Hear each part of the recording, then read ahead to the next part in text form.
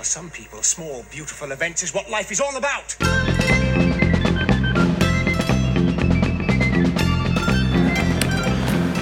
Hello and welcome to a Trap One Flashcast. My name is Colin. I'm here with Pete.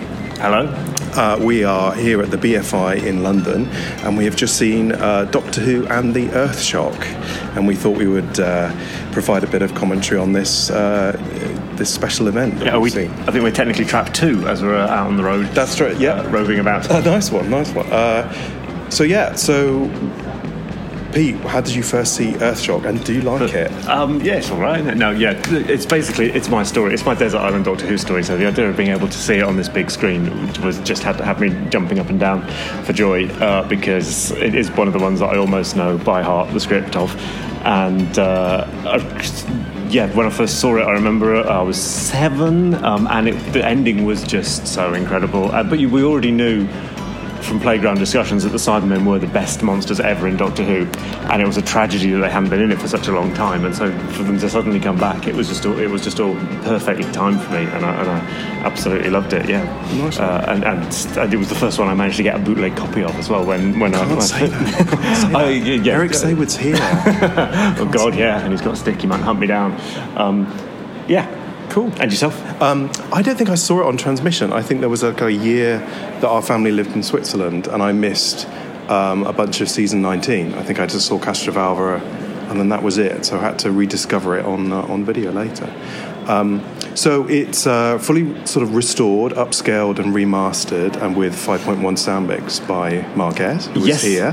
What did you think of the new kind of look and feel? Yeah, it really, just like with the previous Blu-ray set, they really look shiny and new, but it's all done very respectfully. There's nothing too over the top about it. I noticed they did include, it was more like the version with the special features from the DVD release. So we had slightly more souped up laser rays from the guns, and it was a more geographically accurate Earth that loomed into view at the end, and we got a little bit of the freighter as well. But it just looked fantastic on the big screen and sounded really good too. Things like in the quarry, force of habit, in the tunnels, the drip drop of the rain and things like that you can hear. It was all very 5.1 surround sound. Yeah, there was a good bit where the Cybermen are breaking out of their sort of containers, and there's some really, really good surround sound on that. Really good.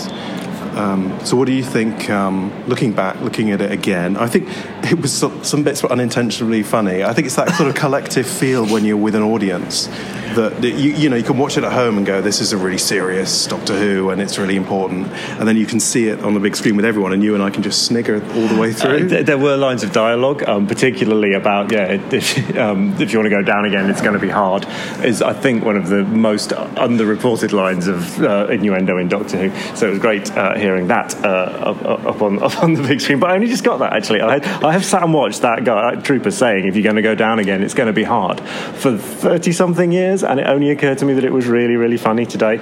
So I hope I didn't spoil anyone else's enjoyment by laughing a little bit too loudly at that. But also, it is a funny script. There are funny... There are intentionally funny moments in it. Yeah. I just found the Cybermen funny because they're massive looming heads when they were trying to talk to each other. Yeah. And the sort of slightly angst things that they would say to each other, like, it's like, leader, we have activated that, and he would go, no, don't do that. There's a real line management issue going on between the cyber leader and the cyber lieutenant. It's on report. And he says to him, could they have destroyed the bomb? And he goes, yes, leader. And it's just... But most of the dialogue is the cyber leader telling the rest of the Cybermen to prepare or activate something. Yes, press that button. Prepare the laser beam, and so it's all good. It's all in good fun, and it makes the Cybermen. I mean, and full credit to David Banks for not doing the thing of making the Cybermen an utterly blank robotic thing, which they have been in the past to great effect. And it's Christopher Robbie's Revenge of the Cybermen cyber leader sort of coming through a bit, isn't it? And being, why not be a bit? Oh yeah. Put some character into it. Just because you're being logical, it doesn't mean you can't have any character at all. You can kind of stretch that. But I didn't realise that. For part of the scenes that David Banks was replaced by Jeremy Clarkson when he was more power, which got the biggest laugh. It did go down well, but Yeah, no, I think the whole thing. Look, it's a classic story, isn't it? Someone I want to give particular credit. One thing, and it's kind of two stories. There's this one-part story about some people who go down the caves, and then there's some mysterious killings that the Doctor gets blamed for, and then a three-part story commences with an opening episode where the Doctor goes into the cellar of a spaceship and gets accused of killing some people, and it all just really hangs together really well. But despite it being a repeat, basically, episode 2 is pretty much another episode 1 in a different location. Yeah. Definitely. So we are, by the way, there's a bit of background noise because we are recording this just like in a corridor, space corridor of the BFI. It really is a space corridor. It is a space corridor. And we're going to have to blast through those doors in a minute. Yes. Can I mention Scanner Guy in episode 1? I've never particularly noticed how much terribly posh. The terribly posh guy using the scanner. I'm scanning down the cast list, trying to remember what his name is. Is it Steve Morley as Walters? It might be. He really carries it. He has a lot of work to do, and Judy has to get out of the way. Is there somebody who is in charge of them? I don't know. We're just recording. We don't know. Sorry. Are you okay? Yeah, maybe this lady. Is there something on? I know it's no, we just. I'm a technician, so I can try to do get somebody. Cool. So, Scanner Guy. Posh Scanner Guy. Who I know, of course, is called Steve Morley, the actor, playing Walters. Now, yeah, but he basically just has to sit there looking at the thing and keep saying the same sort of stuff for 20 minutes. And he does it just right. He just manages to... The tension just keeps building. It's really well... And I guess the director gets a lot of credit for that. It is. It's like Aliens before Aliens. I think it's been said countless times, but that whole kind of tracking device and all these, the setup. And then again, I got the whole... Sigourney Weaver vibe off Janet for about 2 minutes as she got the gun strapped on. I think right. So one of the things that irks me a little bit when fans get talking is people talk about the Eric Saward era as being all macho and all guns, and it's all just people running around shooting each other and everyone dies. But then look at Earthshock. You've got a ship that's being controlled by 2 women. You've got Janet Fielding grabbing the gun and going off into battle. Yes, Nyssa doesn't get much to do this week, but she had 2 roles last week. So it's a real balance. That really struck me as she basically tells everyone about the magnetic field and opens and closes the TARDIS doors at the right point, which is really sad. It just really hits home how underused Sarah Sutton is, particularly in this. But yeah, no, it was... it's still, to me, absolute... I hope she got paid twice for Black Orchid. I bet she didn't. Don't know. Maybe her agent should have worked on that. So, so the other thing to say is perhaps that this was obviously part of the BBC's promotion for the new Blu-ray box set, which is now, I think, out on December the 10th. We hope. And look, we had Marquez and Paul...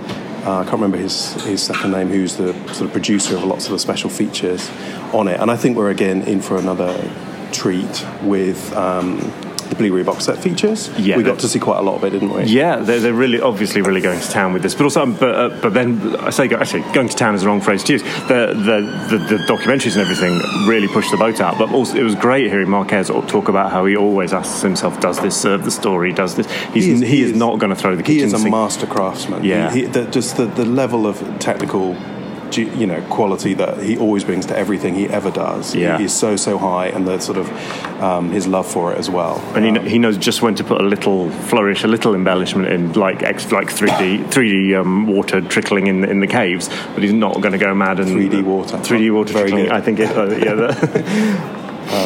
good. Yeah. No, we got to see some clips from the interview that Matthew Sweet did with Peter Davison. Which is good. I don't think we saw all of it. We probably saw about 15 minutes of it. It's probably a bit longer. Which they filmed at Cranley Hall and Castrovalva Rock Place. I hope it's on Google Maps as that. Castrovalva Rock Place. We should mark it as that. So again, I think it's going to be good just to have the kind of behind the sofa stuff.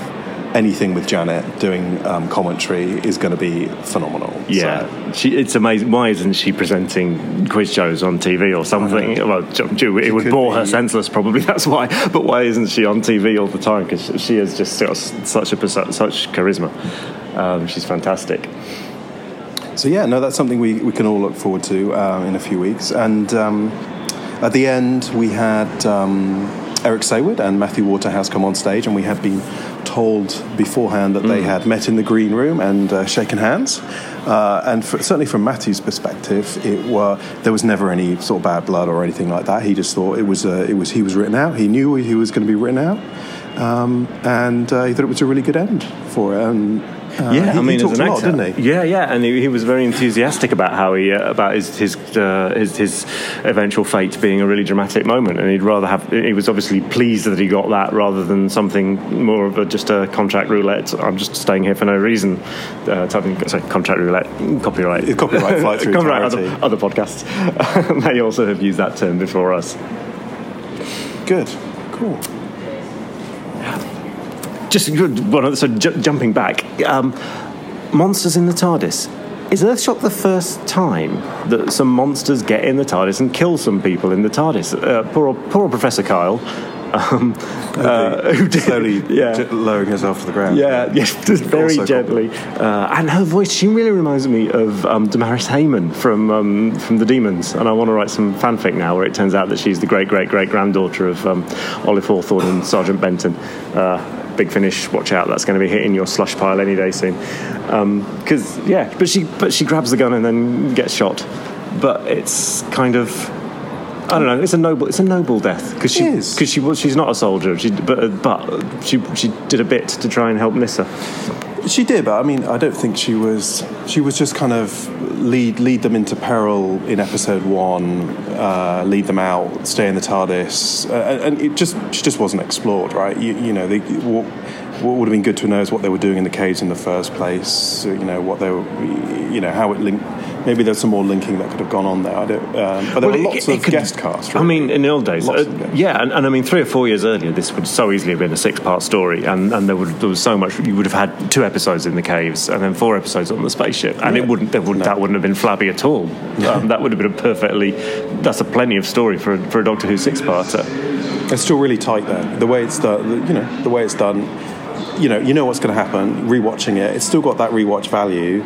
Episode 1 still super tight, great build up, really good editing, back forward, still really works. I love it.